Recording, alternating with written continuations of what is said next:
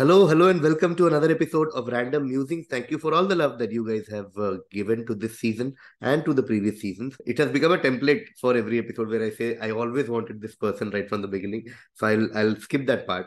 But one thing I want to say is that our calendars have always been an issue for everything, right from getting the next guest on quizzing to some stuff with Son of Abish, etc., etc., etc. But I'm so glad that finally we have achieved his presence on something that I'm doing. I am so happy that he's finally part of this small little endeavor that we began a couple of years back.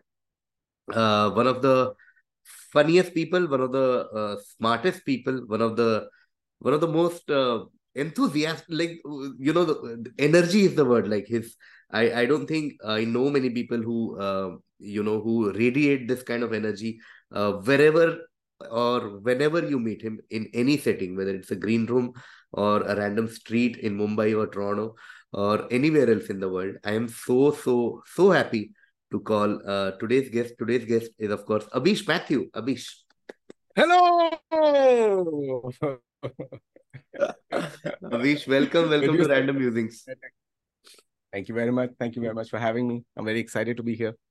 One of my, you have lasting memories with some people, and although I have many memories with you, but one of those memories that never go out of my brain when I think of you is a moment that you might not even remember. Comes from Pune actually. Okay, so there was a show where you, me, and Zakir were performing. Okay, so I was doing a bit, then you were doing your special, then I was doing a bit, then Zakir was doing his special, and that was the time when you were working for your special. So just to give an context to our audience, any comic who has to tape a special does a lot of shows all over the country, all over the globe sometimes to finally come up with their final product which they tape. And once that show was over, and I've seen many comics try their specials, and then the moment that that show of Abish was over, he came back to the green room with his iPad and his Apple Pencil, and he started working so methodically on a digital sheet of paper. It blew my mind. I have never seen a comic with that level of organized, approach toward a comedy special. It's like this can go here, this can go there, this I tried here, but this one actually works better here, this I can remove, this I'll add. My mind was blown. I have never seen something like that before or since then. And that reflects even now when Abish and I talked about what we can talk about on this episode. And after 32 episodes, I'm saying 32nd guest, I have never seen somebody with such clarity and organization of topics that he or she wanted to talk about. So I wanna just give a compliment to Abish for being this person in general, Abish. And so, like I said, this is one of those very structured episode for a change. Although we are called random musing, so it is an ironic, oxymoronic this thing. But Abhish, I want to start from the beginning. I know that you spent some time in Noida. That is one of the things that you and I have in common. And then you worked in radio, I think, in Delhi, and then you started your stand up in Delhi. Not many people know about that. So I want to start today's episode with you talking about your initial days of stand up in Delhi and what was happening there and what happened there. And then we'll go on to Mumbai and everything else. I've been dying to say these words. Back in my days, do okay. So I don't know if any too many people have spoken about like how the Delhi stand-up scene, from my perspective at least, started. For me, I think the passion of being a stand-up comedian came in very early on during school because again I saw the late night show format and I was like, man, it's amazing. It captures an audience and it captures what's happening with the audience and broadcasts it to the world. Okay. And then in that moment, I remember there were internet videos started populating. I think a lot of Russell Peters videos, Robin Williams special live, I think was it Met, which was also there. Rowan Atkinson's, an evening with Rowan Atkinson. So all of this was going on. The reason it's important is that conversations around comedy, you found friends. So one of the first friends I made in comedy was Raghav Mandava, right? Because he was from a college which is Venki. So for me, it was a close enough and college, and we had common friends, and we became really good friends. We kept speaking about comedy.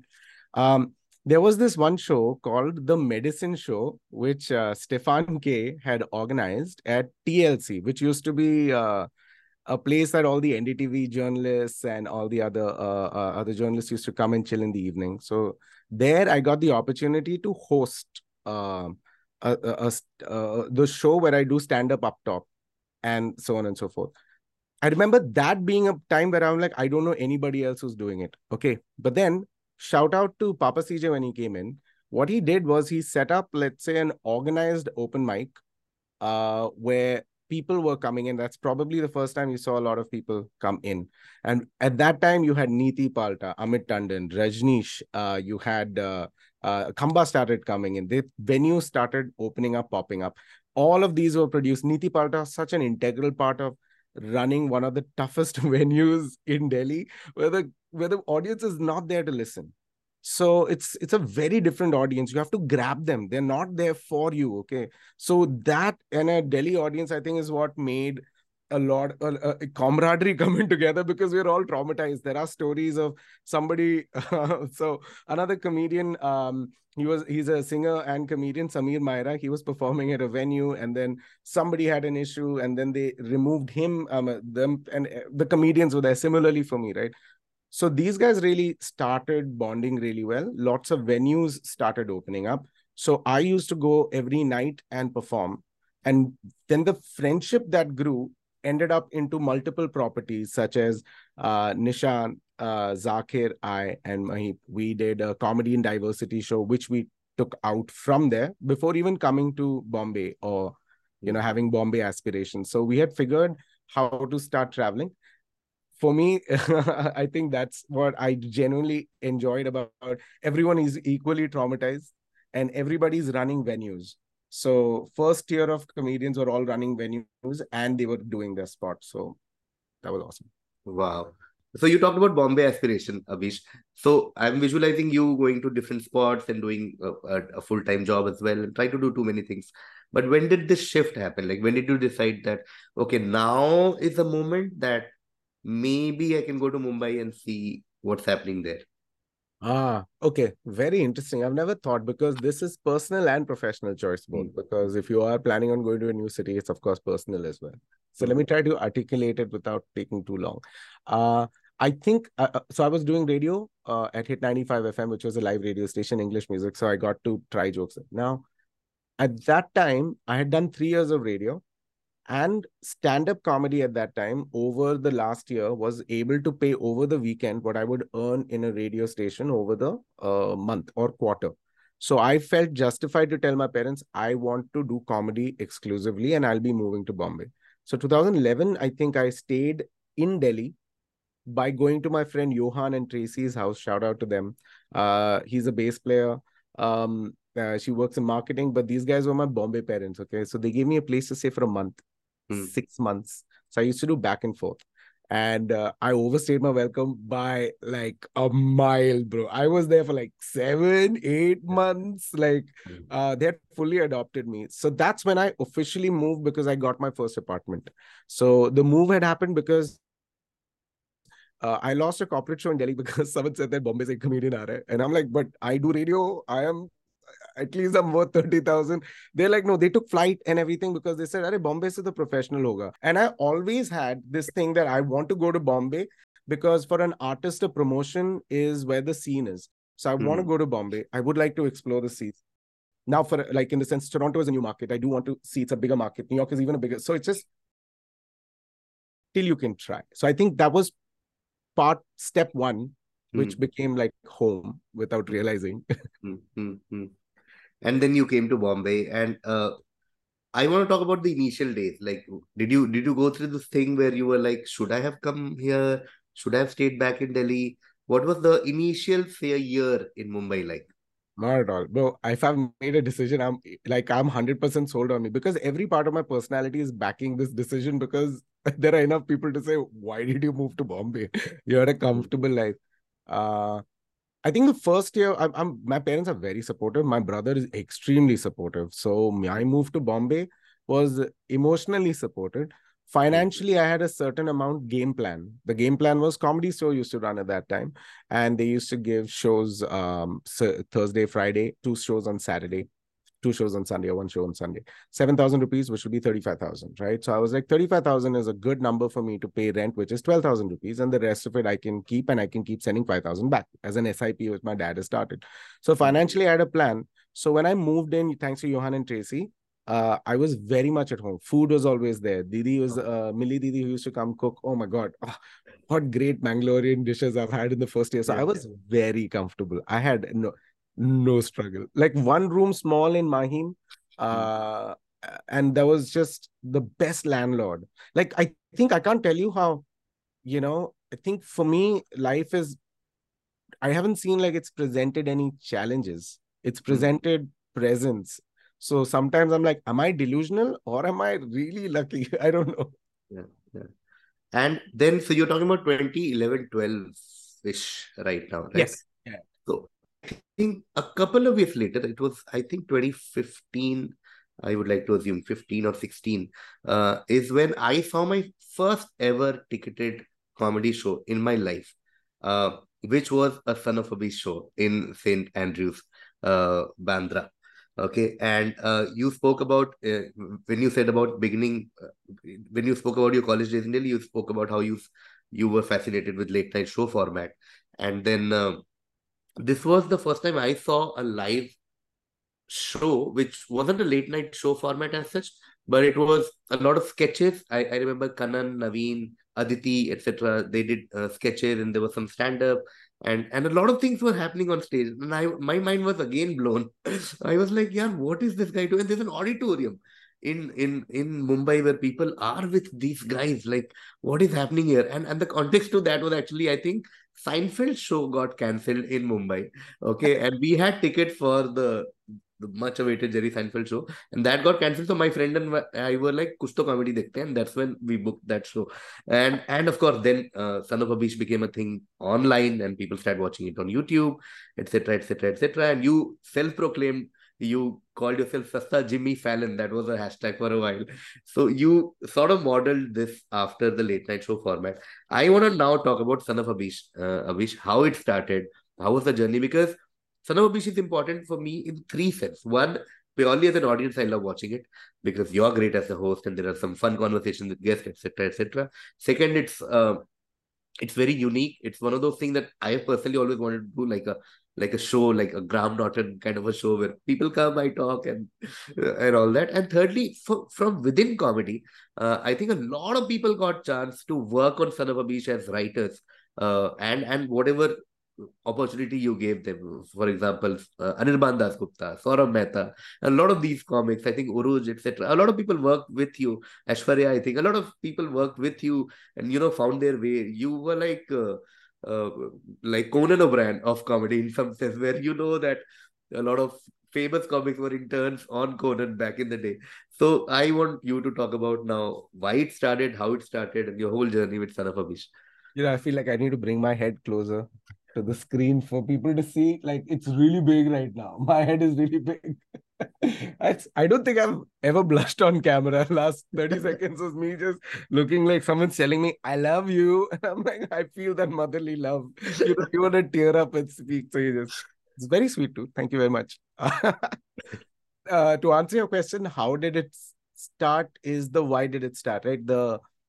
Um, always been on stage since I was very young. One of the first memories of my life is me on stage wearing chaddi, holding like a little kid, holding this like Mr. Universe.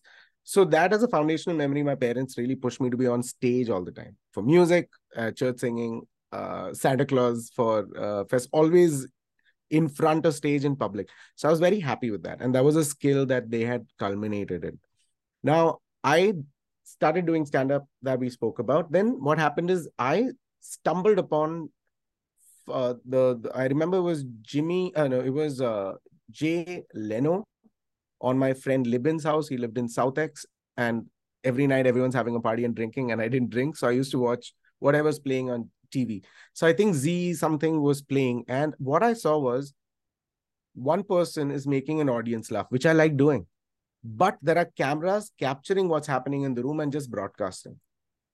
There is no addressal. There is an addressal to the camera, but the jokes, the format, how did he make me laugh became so enthralling. After that, I researched what I think what stand-up is, how does one do. Initial days of internet, so American Comedy Academy, there used to be one internet. I spoke to every alumni. I reached out to Hari Kondabolu.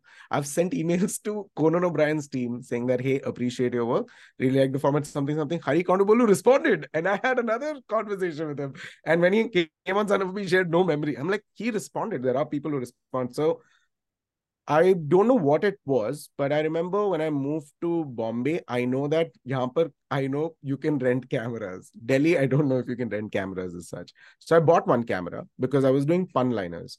So I started editing this weekly news show with puns at the end and made it a property called Pun Liners, just as something for me to still do the monologue format joke, because that's what I enjoyed doing about Son of Abish.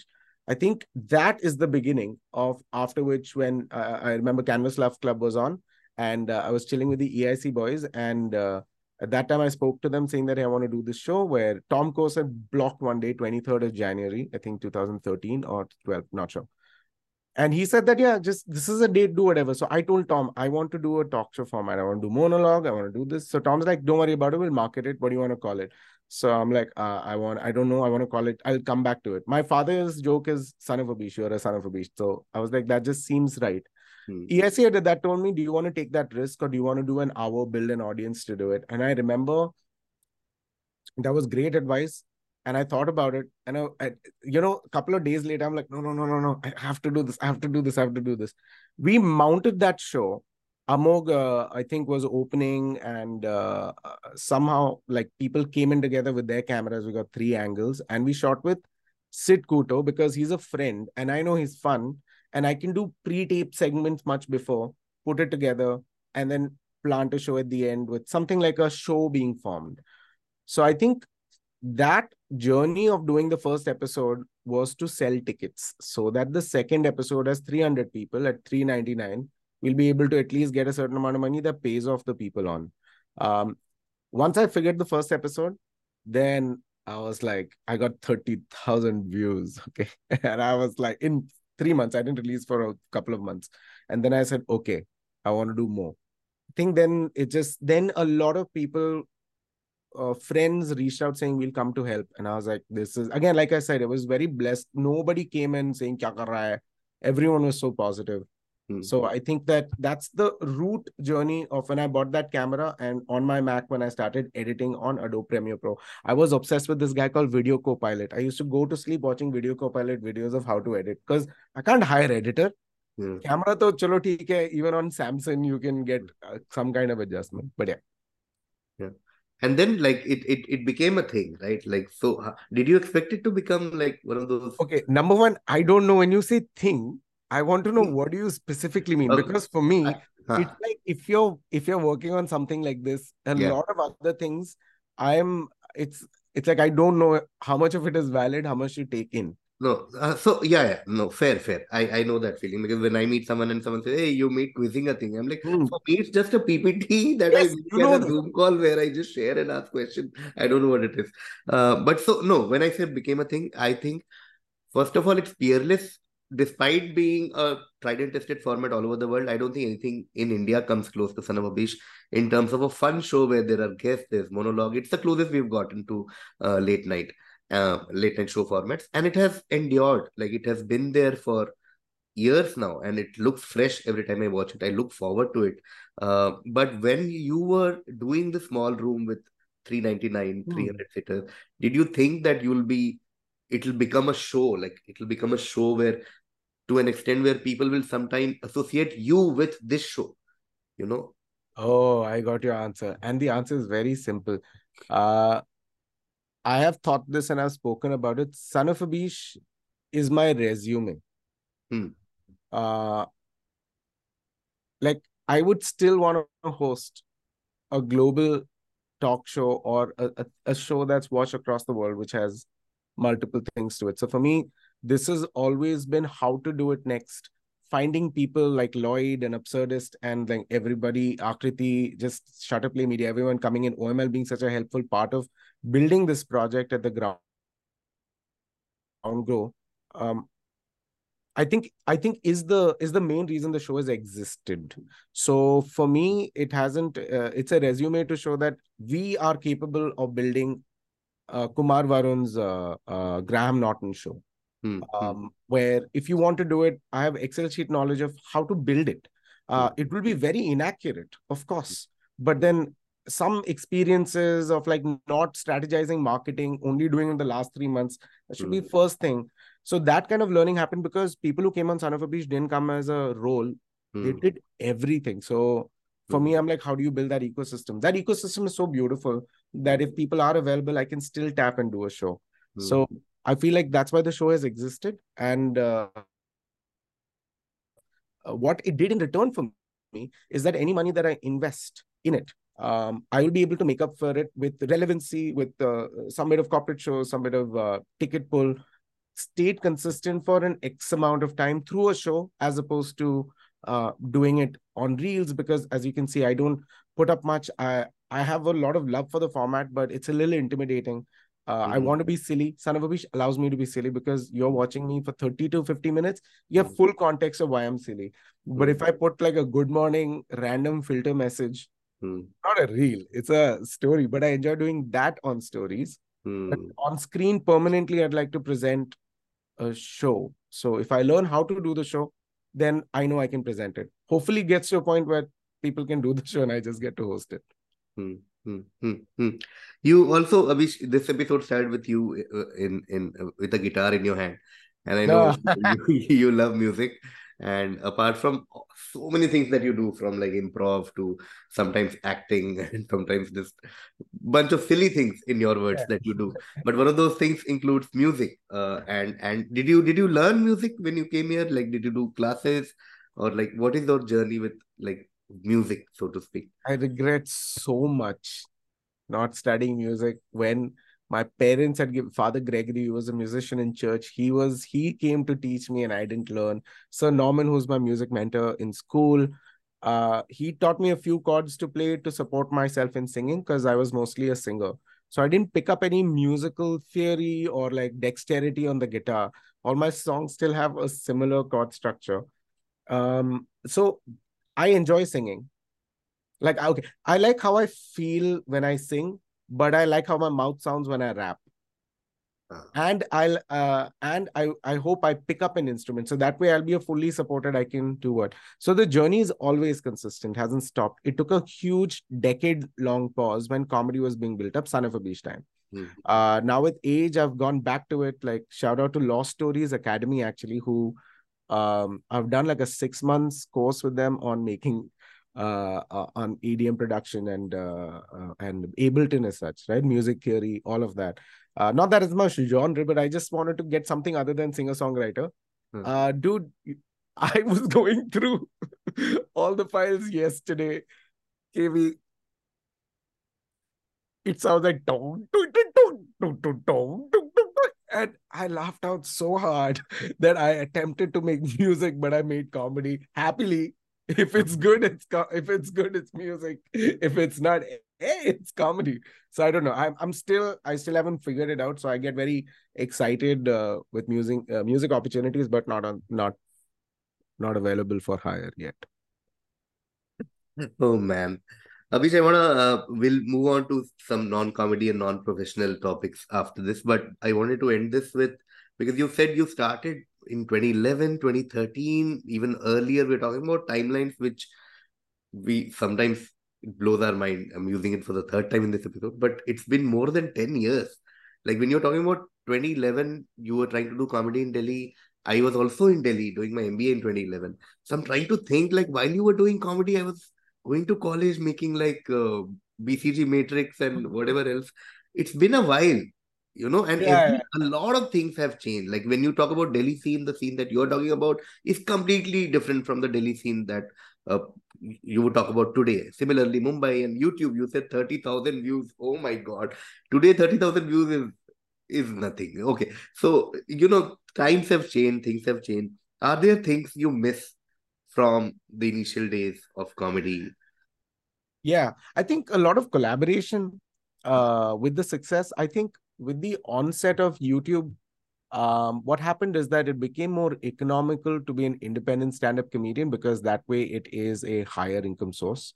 A lot of collaborations that existed, AIB, EIC, SNG, but improv crews that existed, other than just the comedy realm, you could see that economically there was a lot more, maybe funds were just about to come in. So I feel like what happened was that a lot of collaboration was always, for me personally, became um, blockaded with opportunity because suddenly I learned a language of collaboration as opposed to what truly collaboration is, right? So personally, I think I found Son of Abish to still be collaborative and get as many people as possible.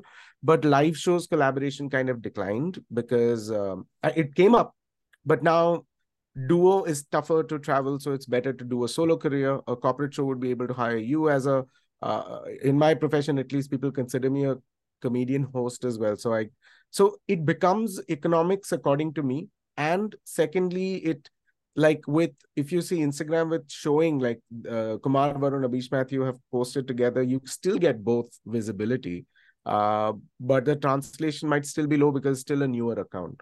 It could be Hmm. still be higher. I don't know, right? Like, it became all numbers, which is great. Everything does become numbers. It's just a change of an artist we need to account for. So I feel like the one thing I would want back is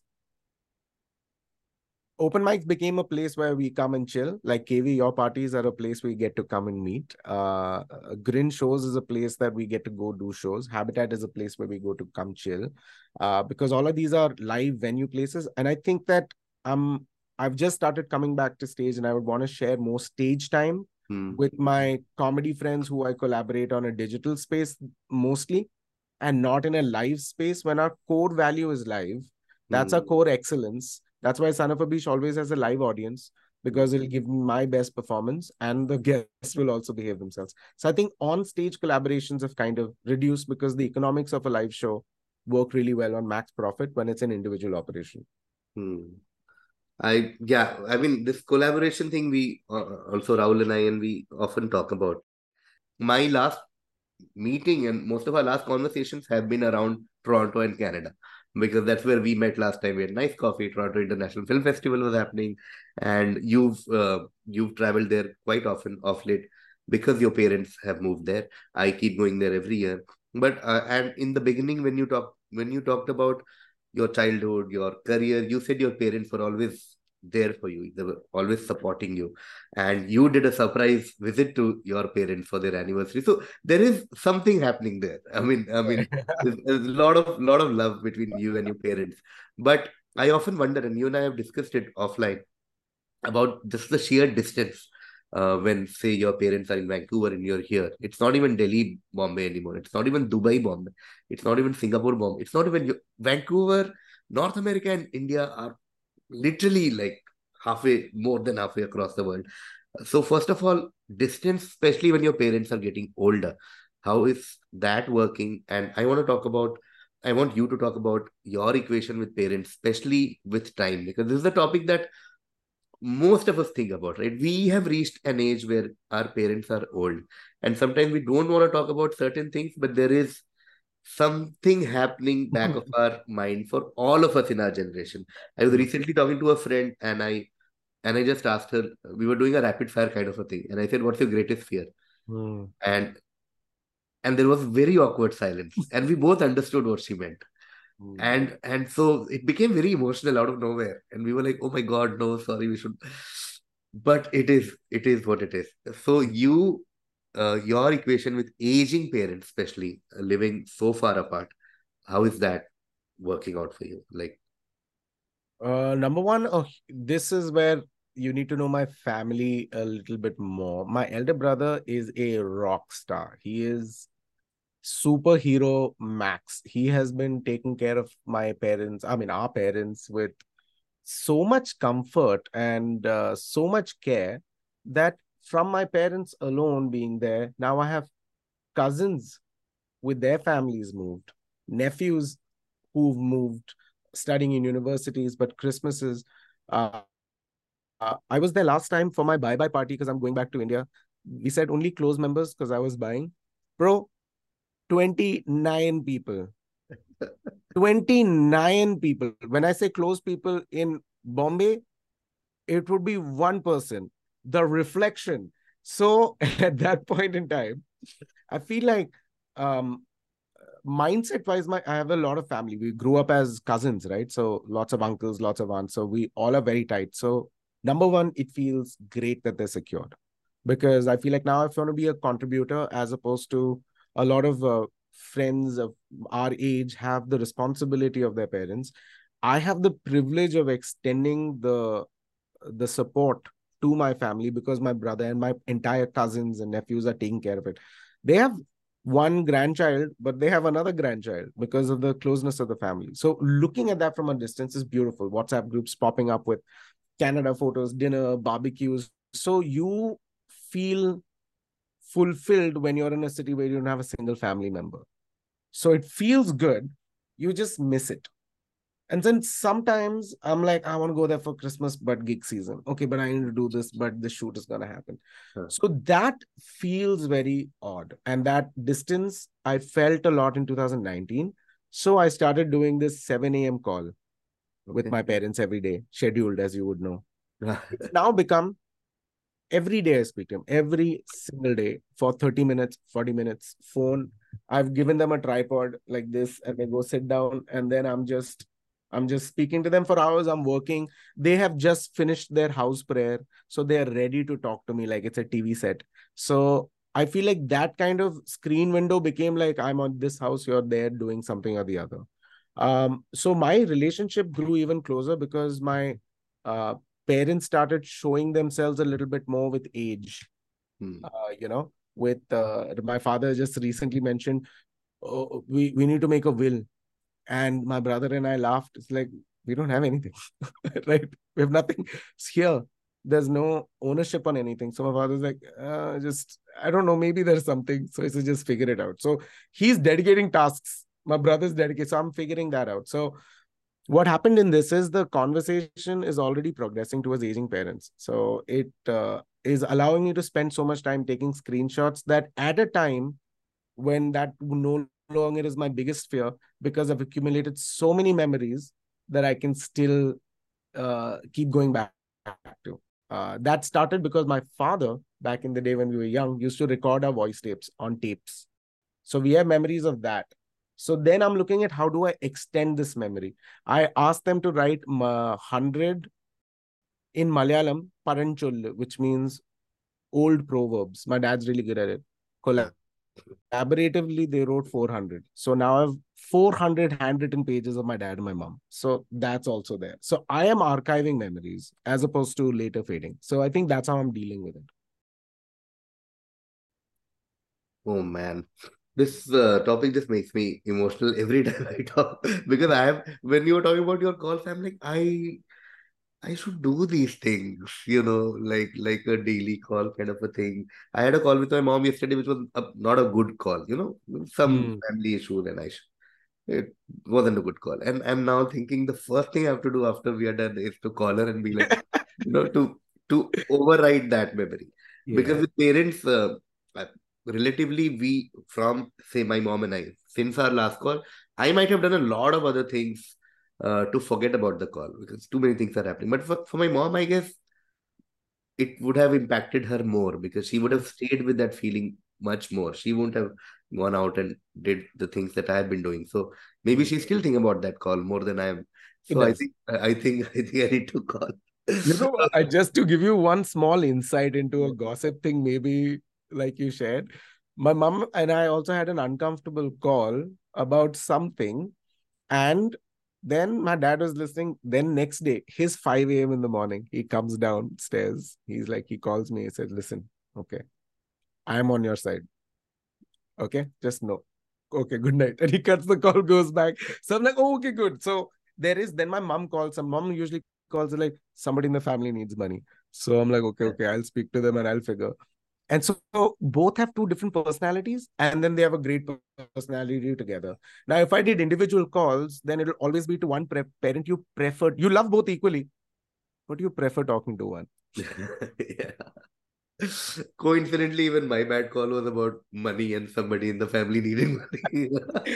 It's the age, I feel, where I feel. they don't think. So they want to make sure, yeah, yeah. Gold, invest in gold. Yeah. I kept my mom. So the summary was my mom said, I don't know why we are talking about it, but anyway, my Go for mom it. said Go for it. X person needs money, and I'm thinking if X person is given Y amount, it will be done. So, Yeah. and then my thing was, Mummy, please make a note. Asking for money is a habit. Okay. So if you think that you will give Y amount and it will be done for life, it will never happen. Okay, it is a thing. There are two types of people. One kind has this much money and they work around it, and there's always another kind who is like, no, but I need this one, so let me ask. Yeah. And this person is that person. He will keep asking you money, and then my mom was like, no, but no, no, I escalated, and I was like, oh my god, no. Okay, Uh, you know how I've circumvented that? please tell me. 78.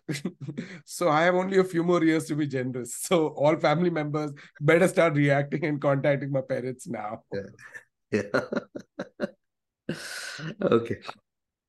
Abish, you mentioned when you were a kid, you used to go to church to sing, and there was music mentor and teacher and etc. So there was a presence of church in some way in your life, and even now you said your parents call you after their evening prayer. So obviously your parents have a ritual of a prayer every day. So I want to talk about your equation with religion and Hmm. God in general. Has What is the status now? Has it evolved over years? Are you seeing a change with life experience that a lot of us go through? And our equation with God is never constant. It keeps evolving basis how our life is evolving. So do you believe in God? Let me start from there and Oh take yeah, it. 100%. Yeah, 100% believe in God. It's like I say, faith is a choice. Some might call it faith, some might call it delusion. Some might call it coping mechanism. It could be anything, but those are different worlds and universes. So in my universe, uh, belief in God gives me a constant sense of not alone. Hmm. So I can be more chirpy. Secondly, it guides my moral compass towards empathy or ethics, or let's say if you're doctrined in exactly what you need to do, whatever. It comes with its own goods and bads, I guess. This is a choice of my parents because they are extremely, my mom is extremely religious. Hmm. My dad is extremely religious. They go to church. My dad used to work in the church for 12 years as a secretary. He's handled books. He's made sure that the ethics of the church have run. Hmm. Because of the church, I was able to start singing in a choir. Hmm. I started going on stage to act because of community. Church not being religion, but the parish Hmm. Hmm. gave us, as Malayalis who had moved to UP, Noida, a Hmm. community of people to still invite, do Christmas caroling. We used to live in a Air Force Naval area, so all of the non-Christians also, they were so happy because they were like, "Oh, Christmas song, come to our house also." So I feel like there's so much good that I got out of it that when I grew up, I see the extreme bads on that side. Hmm. But if I look at it as an, if your spiritual belief is implosive, wrong term, but if it's mirrors pointing inwards as opposed to lens looking outwards, is how I would call my belief with God. So that in the action of doing, hopefully you do something good. So keeping that choice, or following that you evolve with, but keeping that faith in, makes you that you will become more malleable in time, but keeping the faith of wanting to search towards it more. So I think that delicately, I would say, is a, it's a journey where I'm, if you ask me what it is right now, yeah, I believe in God. Later, I will believe in God. Why? Because that's a Okay. choice. And one day I'll die. So when I die, I have to pretend to be this person for till I die, which will be now or 90, 80, whoever. I'm happy with this. So there's no reason for me to drop it. It hasn't given me anything bad yet. Fair, fair. Abhish, you talked about doing good. In you know that we do good things in the middle when you're talking about God. So, are there any foundations that you support, or are there any? Sorry, Abhish, one second. No problem, man. One converse. I can give you some notes that I've written to wipe. uh, Fair, fair. Okay, so Abhish, you talked about doing good while you were talking about your equation with God and religion. Are there any? Of course, being good and doing good is another big chapter. But are there any foundations that you support, or any causes that you support that are a constant in your life? Um, I think not related to God and ethics, but Uh-huh. in general, I think Yeah. upbringing, my parents have taught us a certain way of living, which I'm very proud of. So it's an upbringing of giving, like right from my father to my mother to my brother, we keep nothing, and that's if possible. I mean, that's a big thing. I mean, that sounds very grandiose, but whatever. The ethics are like, don't keep, just share. um, um, I had a couple of, I've always wanted to, there's this concept 10% of your income you need to give to church. So, similarly, if 10% of your income can be given to something like somebody, if you don't believe in God, if you don't believe in an institution, that's good. But that shouldn't cut yourself loose from giving. I think one should give as much as they can for as long as they can, um, consistently. So the reason I'm saying this is so that it doesn't seem like I'm supporting a foundation. There are people who I'm speaking to and finding out how I can help, because I can offer time, and if there's any experience or any Excel sheets that I can prepare. Yeah. Um, I mean, not in any particular order, but I'm always constantly in touch with like Feeding from Far, which is Paritosh, and I made a lot of friends from there, like Pooja Reddy, and just they did some extraordinary work during the lockdown. So I felt it was very good. Then Dharavi Art Foundation, met Himanshu, have to meet Aki yet. They run Dharavi Art Library, the Art Foundation. They are somebody you should 100% do a little bit of research and find out what they're doing. Hartirat did an episode for one of his shows where he got different, I think, people and something. So in that episode, I've spoken about Dharavi Art Foundation a little bit more, even though that episode covers a lot of other things. But Mm. they work with kids in the art field. So supporting is important financially, strategically, but hopefully also financially, because they give scholarships to their students. They then tell the parents that they have the funding, let them go to the art school. And then there are some students that have gotten to college yet because of the groundwork that they have done. I have experienced over the years of like they have been able to build it. They just need a little bit more support to inflate that system to keep, and then there's constant changes happening where they are. So I feel like they are somebody I always give them. So I feel like I think as a lifestyle, you should give a certain percent to people. Like in your case, like a family member wanted it, but Yeah. it's this way. You can circumvent that by saying, "Acha, jo usko dena de, usko de." I mean, like, Yeah. you Yeah. figure Mm. your own moral Yeah. compass. Yeah. Every new year I give, I feel great. The point is, you have an ego, you're filling it up. Yeah. So if somebody else can benefit out of you feeling ego, then that's how you work through privilege, I guess. Fair, fair, fair, fair. Fair. Okay. I'll try and put these links in the description for people to read more about these foundations. And Abhish, while you were talking about God and your belief, I think in the middle you said ki I believe and I'll not believe, I believe, and then I'll die. Something like that. So I'm not gonna talk about death. We are not that podcast. Why? It'll be such a great episode next time. I have Next. so much to say about it. Yeah, but no, they say people die twice. One is their physical death, which happens when it happens, and then one is their, how do I put it? Their artistic death, which is very like they just quit living. so you don't die literally, but metaphorically you're done. You're done with this life. Do you ever think of quitting all this and like retiring?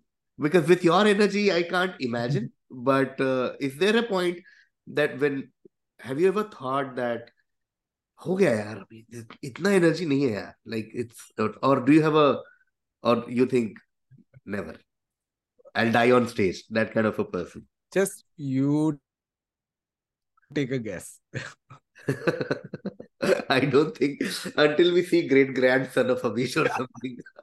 Yeah, I think not now. I think, it's, I think I also asked you, like, what is even retirement? Like, for people with corporate jobs, they don't know what the retirement is. For us, when we are also figuring each month, each quarter, each year, you are figuring, how can you retire? So what I think could be a good retirement is to find a good life partner and hope they earn. I hope they have a retirement plan, because I can sleep on a khatia also. So my retirement plan is, give me a couch, and if no couch, I just under a box I will. Okay, no, but in all seriousness, I don't know what retirement is. I enjoy what I'm doing. I wish I was happier in what I was doing, and I wish I was. There are other wishes to it. So I haven't accomplished any of those wishes. So retirement just seems like, I haven't put out 10 albums. I haven't done this. I haven't done that. So it's exciting. It's not stressful. Yeah, yeah, It's exciting, but I guess at a certain time, if when I start having a I've been so removed from family yeah, for major part of my adult years, that I yeah, am amidst friends, amidst the same set, amidst a similar mindset. It's comfortable to talk to you. But family is discomfort because it's an earlier person of yours. yeah, So I think maturity is still finding the blend, because how else do you? Otherwise, I'm great at living alone. Lockdown, had an amazing time. yeah. Nobody met. Oh, just started learning how to cook. Took care of myself. It's weird, but I think with family, I think that the retirement will be figured. Mm, But as of now, what is if you get all the money in the world? yeah, That's the hypothesis, right? All mm, the money in the world, you figure it out through investments, whatever, and you are at 60. I am, if I'm at dad's health, 100% still on stage, 100% still, if possible, doing a show. 70, which my father was, say, about 8 years ago, 100% on stage. Or might not be doing stage. I might have figured another way of expression. yeah. My 78. If I live up to 80, 100% I will be vlogging there. 100, nobody would have seen an 80-year-old vlog. When an alien civilization comes to discover, they would find the oldest person vlogging. It'll be Tanmay and I competing with each other. And he'll be like, "Hey, man." Then we live the next day, and I'm like, "Oh, today I'm 101." Tanmay puts a yellow, "Today I'm 102." Wow. Live long. I hope, inshallah, all of these wishes come true. Okay, thank you so much, Abish, for as expected, amazing conversation from your professional journey to your personal journey of a person. Okay, we'll now go to our favorite part, which is rapid fire. Rapid fire is very simple, Abish. I'll just ask you 10 questions.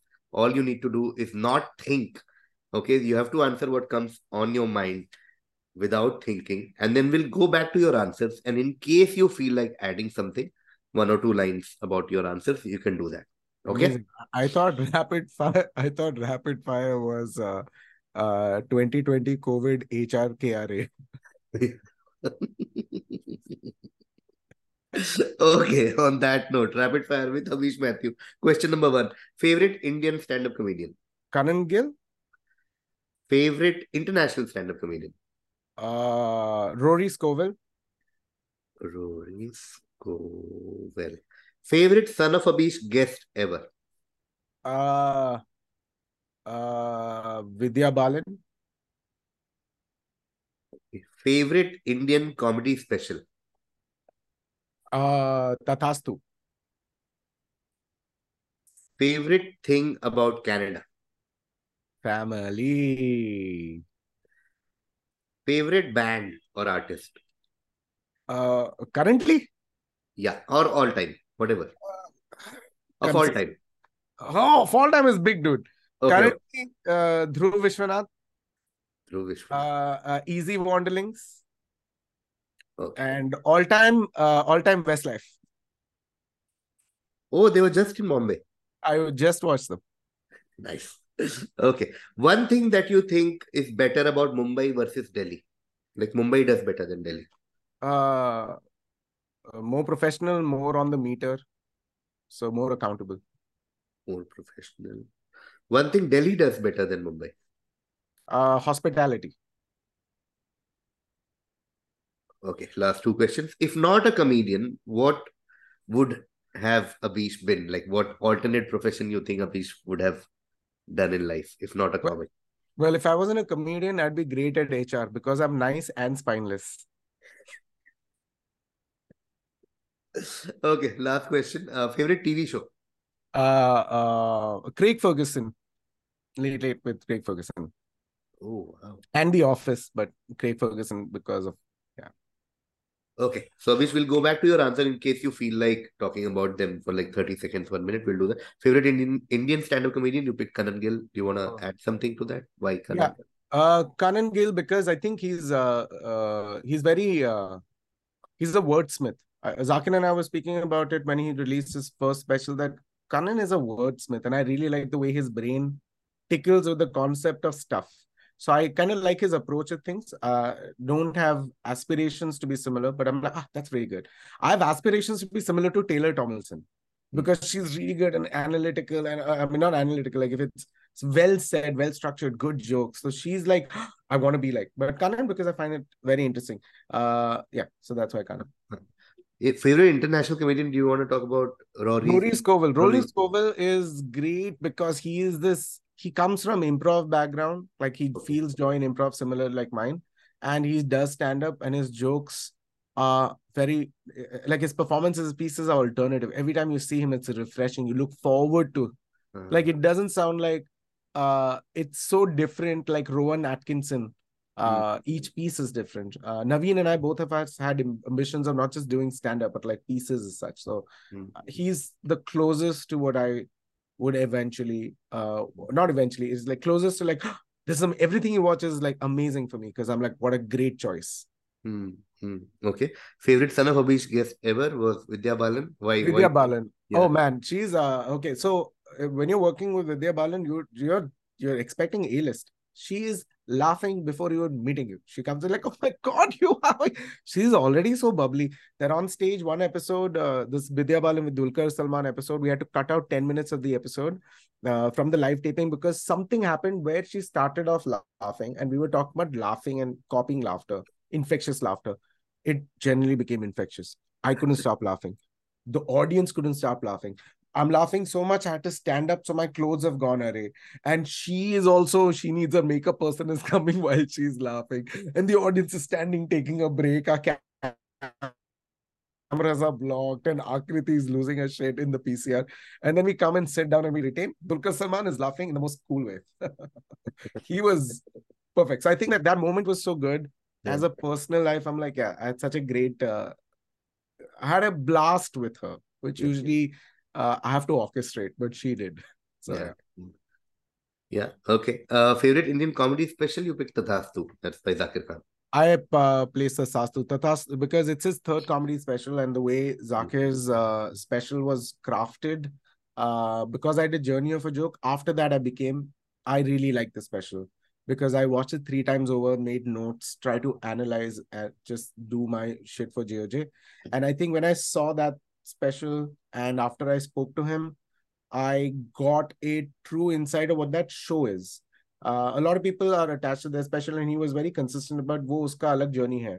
So it allowed me to look at it without any context of his. So it was very well crafted with a point in the story that dips, which is a reason to and then it pulls back. So it had a very entertainingly empathetic note, and Hmm, that kind of dexterity I usually never try or hmm. have not explored. So I was very like a friend of mine who I do know has done this. I'm like, this is a great special. So by tomorrow, yeah. So that's why I like that special a lot. Ah, okay. Favorite thing about Canada, I think we spoke about it earlier also, which is family. You want to quickly talk about some of these artists that you said so that people who are watching can maybe go and explore them. Dhruv Vishwanath, Dhruv And Vishnath, easy wandering. So I've always been friends of musicians before comedians were friends, right? Because I come from the music background. Also, Johan and Tracy also from the music scene. Everyone back at OML also from the music scene. So there was a lot of music. We used to meet in music gigs, mostly. So because I'm friends with most of them and also fan of their music, I'm in a very nice space because I feel like I have the privilege of speaking to the music scene because I want to work with them. So these guys are really good. As of now, I'll name these two. Otherwise, the list is very long. Okay. One thing Mumbai does better than Delhi, you said more professionalism and hence more Yeah. accountability. Accountability, faith, you can trust people. Yeah, yeah, It takes longer in Delhi, you get there, but it yeah. it gets expedited here because of the proximity of accommodation. Correct, Yeah. correct. One thing about Delhi, you said hospitality is better Oh than yeah, bro. Mumbai. There's some. It's weird. There's a concept in Delhi called haq. कि तू घर कैसे नहीं आएगा? Uh, And that's all comes from the fact that you're my friend. I'll host you. मैं आ रहा हूँ तेरे घर पे. तेरा मतलब क्या? तू डिप्रेस है. मैं पहुंच रहा हूँ. That is all part of hospitality. You have they take care of you. दिल बहुत बड़ा है. So that concept of haq remains in Delhi, and in Bombay you're like छू मत. correct. I'll give you a hug. पीछे से छू हाथ मत लगा. ये काम वाले because Bombay is an office. Everyone's personal and professional capacity. Uh, Maybe for me. But in Delhi, I can see even people who work professionally, they're like, अरे बहन की शादी है तू कैसे नहीं आएगा भाई मैं कल मिला हूं तेरे से तू मेरा भाई है आज yeah, कल स्ट्रेंजर आज भाई so yeah, yeah, it's hospitality people. yeah, yeah. Man, I totally, I mean, again, this is a topic we can talk about, but I'll just give one instance. As you know, my wedding last year, I think it will come in. So my wedding, which happened recently, as you know, and my family was here. Some part of my family was here, and they were like, and they pointed towards the door opposite to our house, and they said, "कि ये लोग आ रहे हैं," something like that. And I'm like, "नहीं, इनको तो नहीं बुलाया," and they just couldn't believe. They're like, you haven't called people from your building to the wedding. And I said, no. And they said, how? I said, because I really don't know any of them. And they couldn't wrap their heads around it. They were like, ऐसा कैसे हो सकता है? ये तेरे पड़ोसी नहीं आ रहे शादी में? I'm like, मम्मी बॉम्बे ऐसा ही है. सब अपना अपना काम कर रहे हो कोई बुरा नहीं मान रहे वो तो बुरा मान जाएंगे इस बिल्डिंग में शादी बुलाएंगे कोई बुरा नहीं मानेगा सबका लाइफ चल रहा है आई विल नेवर एक्सपेक्ट इस बिल्डिंग में कोई मुझे शादी के लिए बुलाएगा It's very funny. But Delhi, it's unimaginable. Delhi में तो full street you'll call. Everybody would know right from the beginning कि इस तारीख को इस घर में शादी है. Yeah. That's why if anyone's planning on getting married, get married in Bombay because your guest list will be cut down by very small. Yeah, yeah. Yeah, maybe Delhi. That's why Delhi weddings are like, whoa. Okay. If not a comedian, you said you would be an HR. You would? No, no, no. I mean, I'll be good at it, but I'll be better at Yeah. other things. Yeah, yeah, yeah. If I was a comedian, I think I'd be doing music for sure. हाँ, I would have maybe continued in radio, हाँ, and but I always look at like what's my bare minimum. Like if comedy I wasn't doing, what at my age, what would I have been doing? I think at an ad agency I would have been something like start from copywriter, see what your capabilities, because it's a very different industry, so one can't assume directorship, but I feel like I would have learned faster. So I feel like if I wasn't doing comedy, I'd still be on stage. Okay, if comedy wasn't paying the bills, I would still be going on stage while doing ad agency or radio like I did earlier, because stand-up started when there was no scene. So stand-up is always passion because paisa radio se aa raha hai. जब पैसा आने लगा, we were all surprised. Correct.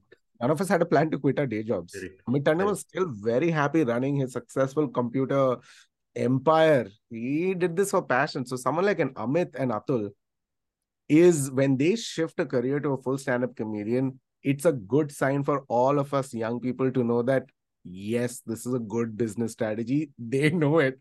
They've done it. So, yeah. Favorite TV show? Craig Ferguson is what you said?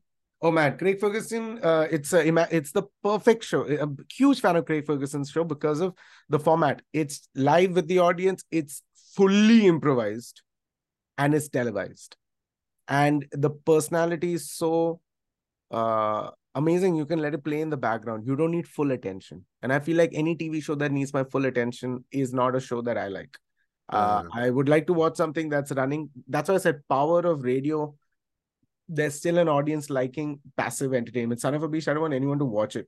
I would like if everyone watches it together, but even if you're watching alone, no need to pay full attention. Come back to it.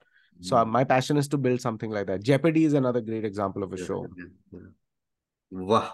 Okay, that brings us to the end of this episode. Avish, thank you so much for taking out time and being a part of Random Musing. This was beautiful. Thank you to your only Bombay friend. Thanks to him as well. Thank you. This is Thank very you so much. sweet now that I look at it. Thank you. Thank you, Avish. This means a lot that you were Thank you here. so much for having me, man. And thank you for saying so many nice things and making me go down memory lane. Please make sure you watch Random Musings, because Random Musings is where you get to see comedians talk about what they feel. That's right. Find out Random Musing at www.journeyofajoke.com for more deeper conversations with me, Abish Mathew. Oh, hi, Thank you. KV. Thank you, Avish. Thank you, audience. Thank you.